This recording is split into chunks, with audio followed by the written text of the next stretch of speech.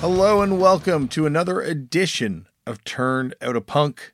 I'm your host, Damian Abraham, and for the last 400 episodes, I've been asking people how they got into punk, or continuing conversations about how they got into punk in some cases, and it is an honor to be here. I can't believe we made it. This thing started after I got fired from Much Music. Once Much Music kind of kicked me to the curb, I was just like, fuck it, let's start a podcast. I was a huge fan of Colt Cabana's podcast, and remain a huge fan of Colt Cabana's podcast, the way he interviews people, and Wei Ting and John Pollock's stuff over there. Well, back then at The Law, but now at Post Wrestling. And a massive fan of my buddy Danko Jones's stuff, of course, and he had me on his podcast twice to interview Chris Jericho and Duff McKagan. And actually, I'd made a couple other appearances with just himself and my buddy Nick Flanagan as well. And and of course the best show, obviously the best show as well. And being a fan of this stuff, I realized like, oh, geez, you can make entertainment. You don't need a network behind you. And it was kind of my way of trying it. It was an experiment at first. And it's been a lot of fun. I've gotten to meet a lot of cool people through this thing. It's really brought me a lot of joy to do at different times. It's also brought a lot of stress and a lot of heartache and probably ruined some friendships. I know definitely ruined some friendships, but more ups than downs doing this thing by far. More recently, it's been a pretty tough time around the podcast, losing the Vans sponsorship, or I shouldn't say losing the Vans sponsorship. We parted ways with Vans, and I think a lot of people thought there was a lot more money involved than there was, but there was a little bit of money to help keep the lights running or running at this place, and to help pay for the bandwidth and all this sort of stuff. And losing that has made this thing go from, once again, something that didn't cost money, maybe even paid a little bit of money, to being something that does cost money to do, which I'm kind of happy to keep doing it because, it started as an experiment and then it moved into a joy to do. And then it moved into kind of a job, maybe a little bit, certainly a part-time job for a while. And then it moved into a burden for a second, and now it's moved into an addiction where I can't stop myself from doing it. The reason I've rushed to get this 400 episode out is because there's so many episodes backlogged right now that need to come out. And there's more that I want to do. There's tons of people that I want to do episodes with, and I just haven't gotten around to doing them, or haven't had a chance to do it, or just schedules haven't aligned, or I haven't asked them, or there's a lot that has gotten in the way of getting all these other people that on the show that I want to get on the show. And one of those things has been this episode 400, which if you listen to episode 399, I made big promises for this thing, which is always a mistake. And there were some really cool plans for this thing, but unfortunately things started falling through, and, schedules being what they were, I decided rather than wait around for it, I would put out what I had done for it, which winds up being a fairly somber interview with Fred Armisen. I think he described it as one of the weirder interviews he's done, but or maybe that's me putting it on him, actually. Maybe he didn't even say it was one of the weirdest interviews he's ever done. It's definitely one of the weirder Fred Armisen interviews I've ever heard, because I was just in a really weird place that day. Not a great place mentally, and it just, sometimes that bleeds in. And there's going to be a lot more stuff in addition to this conversation with Fred that I think would have balanced it out. But yeah, it's kind of fitting with the mood, I don't know how much I feel like he's celebrating. Episode 300 was a time of great joy, and this tends to be a time of less joy, I guess, for one reason or another. But I got to get into the thank yous, though, because this is definitely a moment of joy being here on episode 400. And this thing would not be possible without my brother, who produces the show with me and certainly books all the guests for me and really does a lot of work chasing down a lot of these people. and believes in this show in a way that I don't believe in this show even, I think. So thank you, Tristan. This thing would not be on the air without you. Also, Bo Belinsky, who has come on board recently and really kind of helped me try and figure out getting everything going in this podcast in a way that it doesn't cost money to do. And so thank you, Bo, for putting up with my craziness. It's a lot of craziness on my end. Also, I got to give a huge thank you to my man, Brian Schwartz, who has supported me and put up with my craziness in a lot of ways for a long time. And Amy Abrams and Kim Ross also for putting up my craziness with my craziness at various times as well, and helping me do this thing. Also, all the people that you hear on air here, be it Chris O'Toole, be it Nick Woj, be it Tony Molina, be it John Worster, be it Danko Jones, the aforementioned Danko Jones. These are people that I love very much, and I talk to every day in some cases, or most days in some cases, and I very much thank them for coming on and doing this show with me every time they do come on and do this thing with me. Because, yeah, I'd love to find a way to pay all these people. That would be an unbelievable thing to be able to do. But right now they're just doing it out of the goodness of their hearts. And they're also people that cheerlead me when, these moments where this thing is more of an albatross than a joy. So, yeah, I think that's it. Buy a shirt at turntothepunk.com. And, I don't know. I'm trying to think if there's anything else I should talk to. I kind of had this heady aspiration. I was going to find a way to make this episode kind of the normal length by just droning on and on. It's wild when you listen to a podcast and it's like a one-person podcast and that person can just talk to themselves for like an hour and a half. Like, I listen to those things and I just in total admiration for their ability to put up with their own voice for that long, because, I'm getting sick of it. I guess I should run through some of my favorite episodes. That's something I normally do on these things. But once again, it feels weird to do it by myself and have no one to bounce off of. I'm sure I'm going to ask Chris O'Toole to do something with me, and probably Tristan too. And, maybe there'll be some more episode 400 festivities, but I got to get on to these episodes. We got so many wild episodes in the tank right now with a lot of interesting people. And, they gotta come out because I'm recording more this week. It's wild. There's just so much. Okay. I'm not going to make this to the 40-minute mark, which was my goal. I'm going to cut it here, I think.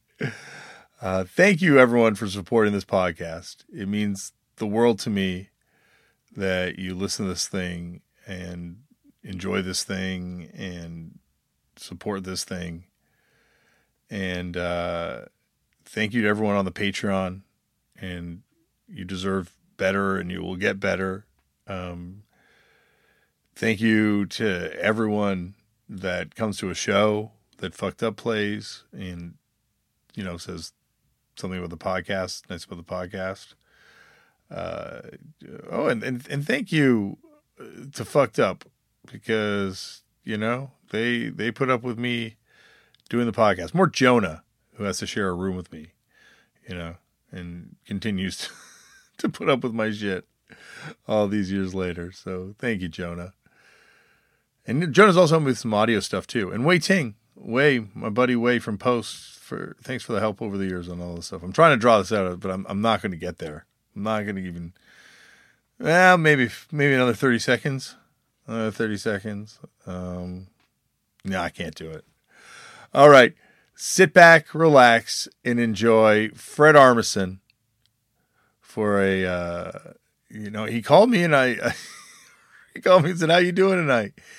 And I said, "I've been better." And that's how we started this thing. So enjoy. And thank you, Fred, for always picking up the phone and being willing to do this shit. Fred, thank you so much for coming on the show again.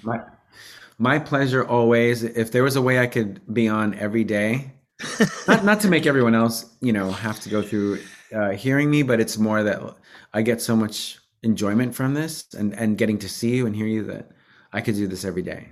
Well, that means a lot. And I got to say, like, you are, without question, whenever time I reach out to you to do something stupid like this, you're always like, tell me when. And I Oh really, yeah. it means a lot. It means, Oh, it means good. a ton and stuff.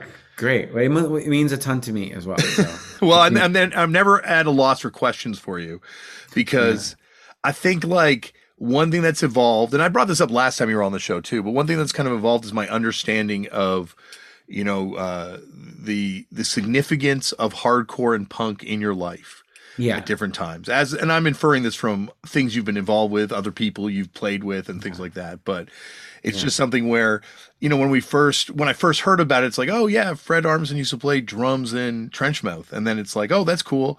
And then understanding, I think Trenchmouth's place in music a lot better yeah, now, and yeah. in turn understanding your place in music a lot better now. Like it really is. Yeah, you become more and more a hero to me each time we talk. Oh, that's really nice, and you've always been a hero to me. And I think I'm also learning more about Trenchmouth's significance in that scene, only because when we were in it, all we could see was like our ambition, like the stuff that we wanted. And now that when Damon and I talk, and when Wayne and I talk, we have like a new appreciation for it, and how hard it was, because like there was so much um different kind of punk happening, like the sort of really melodic stuff, which is great. And now I see our battle as really different, and now I feel better about it. So I don't feel like, oh man, it was hard. Now I feel like, oh, I'm so glad that we made music like that. I'm so glad that it wasn't easy to listen to, it wasn't easy to play. I'm glad that the time signatures were weird, and now it actually feels less sweaty. Now when I hear it, it feels more natural. Not that we were trying to be anybody else. Well, I think that's the thing is it's hardcore and punk. The bands that are pushing it to different places are never really appreciated at their time because Right. they're pushing it to a new place that people aren't necessarily ready for. But then you kind of need a band to do that, and you need a band to kind of like need to be somewhere that people have to catch up to at some point. Yeah. I I agree. I mean, I credit the other guys too, because I remember early on, the 90s was like, the idea of funk was very accepted. And there were times where on a set list, and this is early on, I'd be like, well, we'll do that one song that's like slightly funky. And I remember those guys being like, we're done. We're done. We're not going there anymore. And I mean, I followed along, but it certainly wasn't my decision. And they were right. They were right Yeah. to be like, this is, we're going to steer way left from, and we kept going left from there, even more and more. And then yeah, it went down whatever, tunnel that is. And I really credit those guys. Yeah, like it really is a testament to like where a band can kind of take things. Like Yeah. it's also fascinating to kind of look at the band as being this sort of connection between DC, Chicago, and Minneapolis, and like these Yeah. three really different scenes, but a Yeah. band that's out of step enough that you kind of fit into all three at the same time is not really fitting into any one at one Yeah. specific place. And luckily we got to be in all three of those places. How nice that we had a van, and we were in DC often, and Minneapolis all the time, and obviously Chicago. So that's a really I'm really glad about that too. When did you like, we talked about this kind of before a little bit, but like, was there a specific moment where you knew I gotta do comedy? Like, this is something I gotta, Oh yeah. Oh yeah. It's because of the ease of how things happened. So uh a little bit after Trenchmouth, after we broke up, I was going to go play at South by Southwest with, you mentioned John Langford from the Mekons, and I was going to play. I was drumming, filling in for someone there, and I had a couple other things to do, and then South by Southwest is like, my wife at the time was like, helped me get like a video camera, and we just started videoing me interviewing bands as different characters. I would play different characters, and a friend of mine edited it all together, and it became this like VHS. This is 1998. Me interviewing bands. It was like a comedy. It was like a 20-minute video at South by Southwest, and pre-internet, it sort of made the rounds. Like I would make copies of it, give it to people, and then someone wrote an article about it in Chicago, the Chicago Reader, and then I did a screening of it. So the screening was at Lounge Acts. So between the article and the screening, all of a sudden there was all this momentum around. Let's watch this video. I presented it. I said a few things, and then we showed it, and a lot of people turned out for it. And that moment, that immediately was more than more press than Trenchmouth was getting, and it feels unfair to compare the two, but I just remember at the time going, that was easy. That was easy. I didn't do anything. And all of a sudden, me doing comedy is already something more like concrete than being in a band, being a drummer in a band. And then I did the same thing in San Francisco, in New York, LA. I started going to clubs and just showing this video. Do you have a projector? I'll say a few things in the beginning, and people turned out for it. And it was an immediate thing. From then on, companies were asking me to do little things for them, just little things, videos. Will you do a video for our band? And I was, pretty quickly doing that as my occupation. Do you think that was like, the impetus to do this video, like to kind of take this step into comedy? Is that by virtue of being in Chicago? Like, do you think you would have made the same choice if you had stayed in DC and been kind of like at the same crossroads? Because like Chicago has such a amazing comedy scene. Maybe DC does. Maybe I'm just oblivious to the DC. No. I was still disconnected from the comedy scene. Like I didn't even know that I was doing comedy. I was just frustrated with the idea of if you go to this festival, which is a great festival, but there were seminars about about how your band can make it. Getting radio airplay. They had it on the schedule. Let's have us talk to these panelists about how can my band get their video out there. And I think I was frustrated having been in Trenchmouth. I was like, there's no way, there's no answer, there's no like quick way to get all these things. And I was just a frustrated drummer. So I thought something in there was like, let me just, I don't know, make fun. Let me just have fun. I wasn't making fun of the bands. I was just sort of goofing around with them.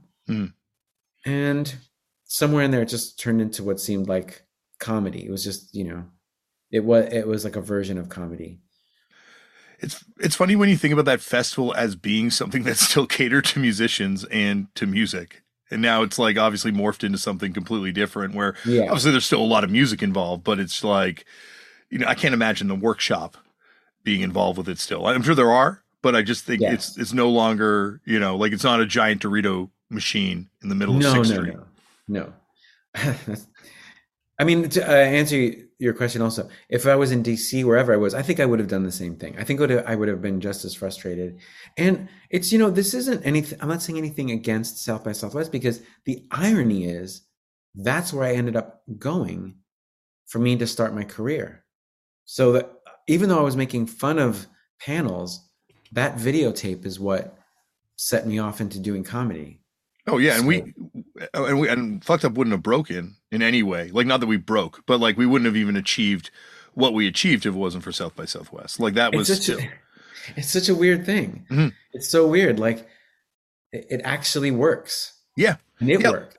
Well, then I think that's the thing is like, unfortunately, it's not going to work for the bands that are paying that fee so they can go and sit in that room and hear about how it's going to work for them if they follow these steps, because that's not what you do. You do what you go down there and make a video. You go down there and make it your own thing because all the world's attention's on that place for one weekend. Yeah. Yeah. And it does, I mean, it does, they do a good job of curating bands. I mean, they do book a lot of bands, and that's something. It's also a great place. Oh, it's amazing. It's a great place to be. It's like a nice destination. It's March, it's cold everywhere else. You go down to Yeah. South by Southwest. There is some, and also, how about that it's lasted this long? Yeah. It's pretty crazy. Because like I talked to Stephen Page, and he said that they just kind of couldn't get in, like had no way in as a Canadian band back then. So they just went and busked on the street and took every gig they could get, and kind of, the same sort of thing. Like you just went down there and you just kind of make your own success. Yes. That's a good, muscle to, exercise, just making it your own. But I think it's also like, what's the plan prior to doing the tape? Like, I'm going to find another gig as a drummer. I'm going to become like I don't know. It really was like, here's a video camera. Let me try making videos. I have no idea. I have no idea what my plan was, but it kept going. Another band would agree to do an interview, or I'd think of another character, a German character or something. And suddenly I just had all these,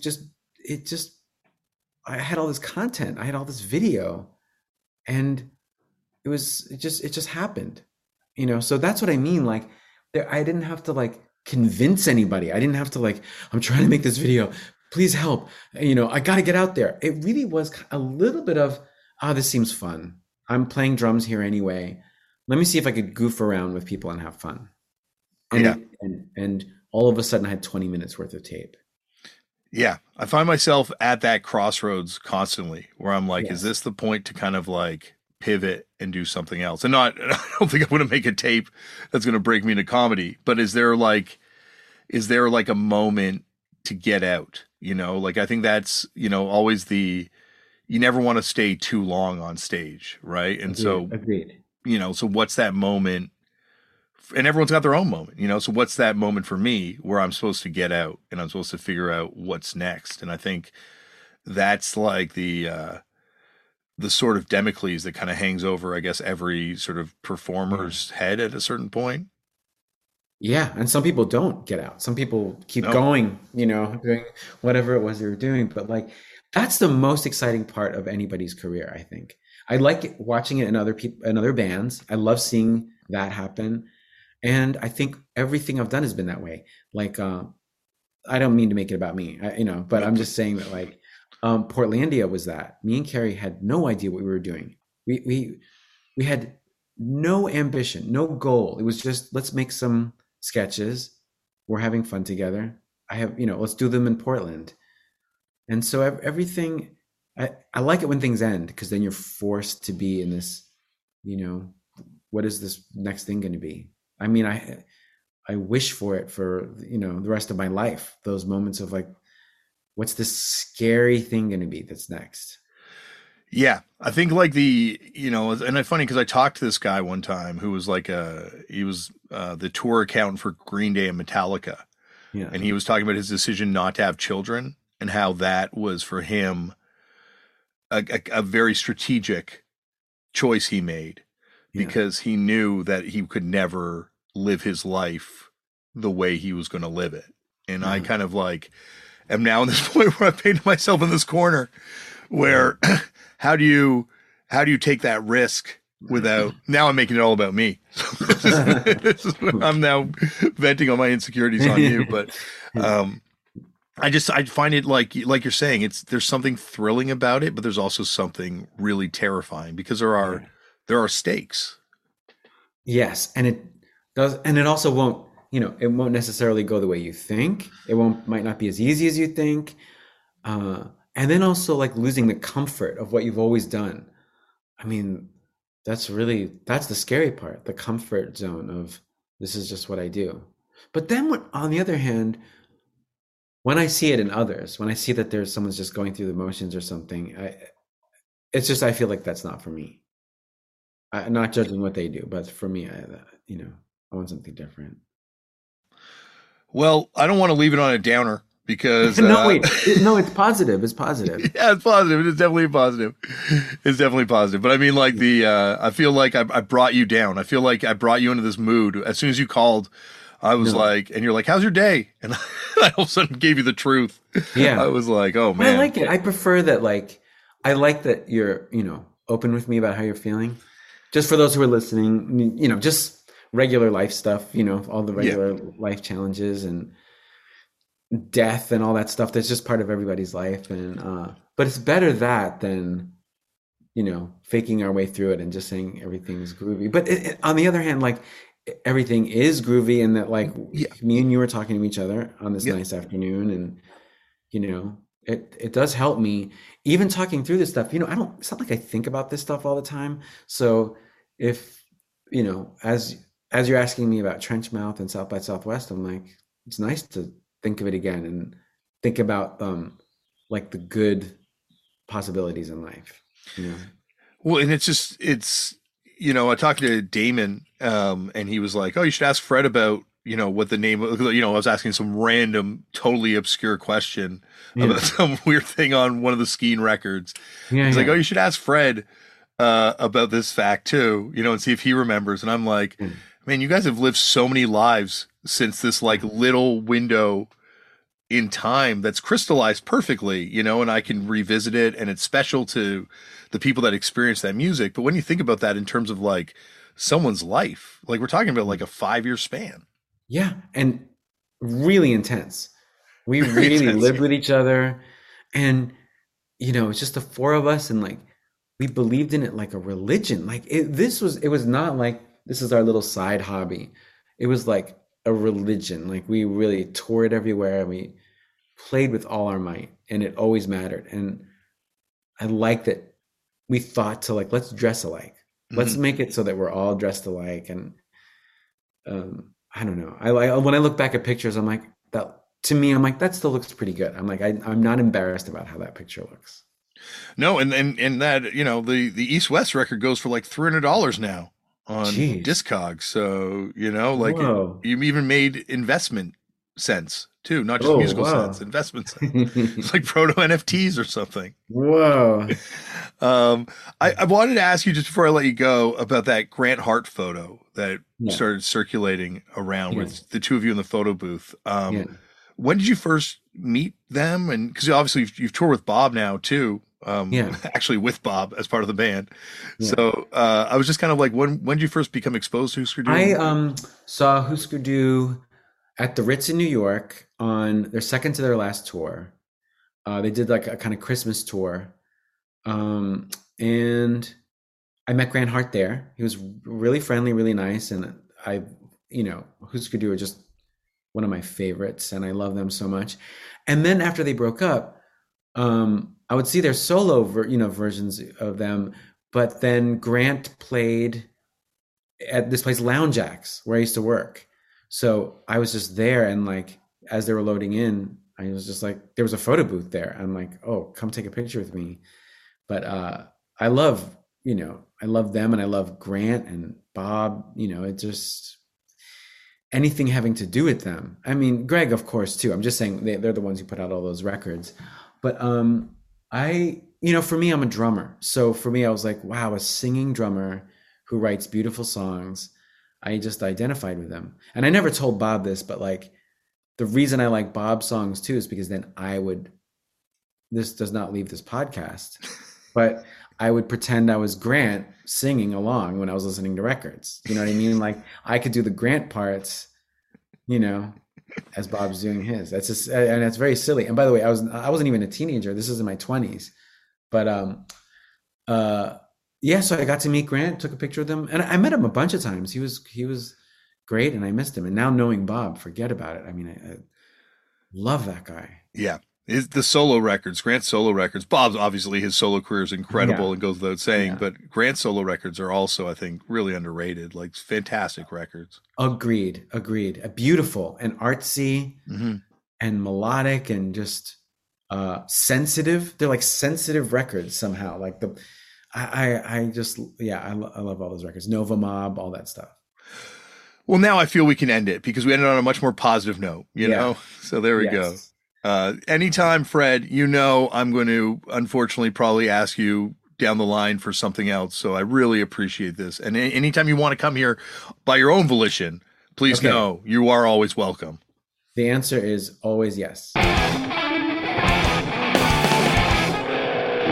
Thank you, Fred, for once again continuing to put up with my shit and coming on this podcast. It is very much appreciated.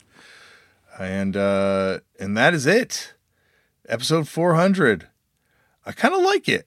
This is like the Glass Boys of podcasts. If you're a fucked up fan, that reference probably makes a lot of sense. That was like Glass Boys, it remains one of my favorites because that was a really fun conversation with Fred. And it was really cool to be able to open up and just talk like this. I feel, a lot of times I kind of get bogged down in the formality of Turned Out a Punk, and you hear a very, not polished by any stretch of the imagination, but you hear a very controlled version of myself, or a much more controlled version of myself. Except for the odd episodes where I'm having a breakdown. I guess you hear it there a little bit more. But yeah, this has been a lot of fun. Speaking of fun, though, next week on the show, we are back with, not even next week on the show. Later on this week on the show, we are back with brand new, fantastic episodes of Turn Out a Punk. Kicking it off with episode 401. We are going to do it right, and we're going to do an LA Punk weekend to kick off the 400 series of Turned Out a Punk. Starting off with a hero of mine, someone I've always wanted to have on this show, one of the greatest vocalists ever. Alice Bagg is here.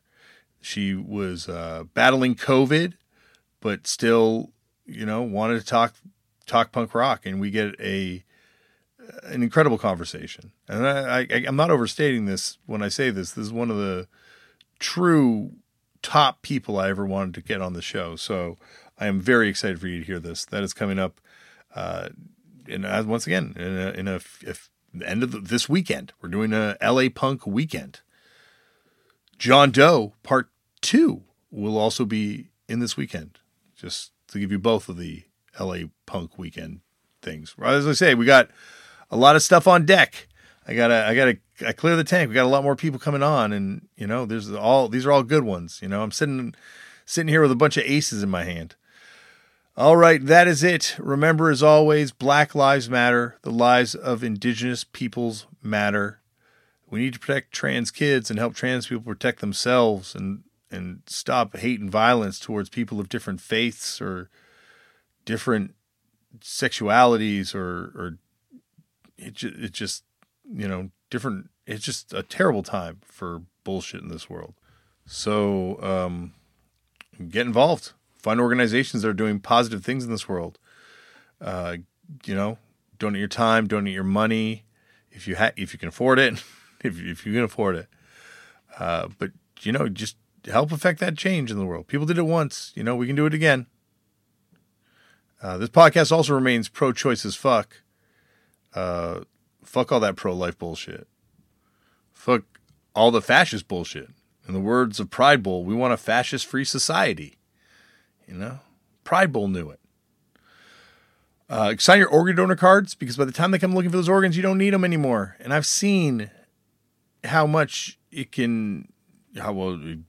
like literally giving someone the gift of life, and you don't need those organs by the time you die, where you're dying, right? They take them away from you and you're not going to need them. So, just sign that card. Go out there and make your own culture. Because if I can make 400 plus episodes of this podcast, you can do anything.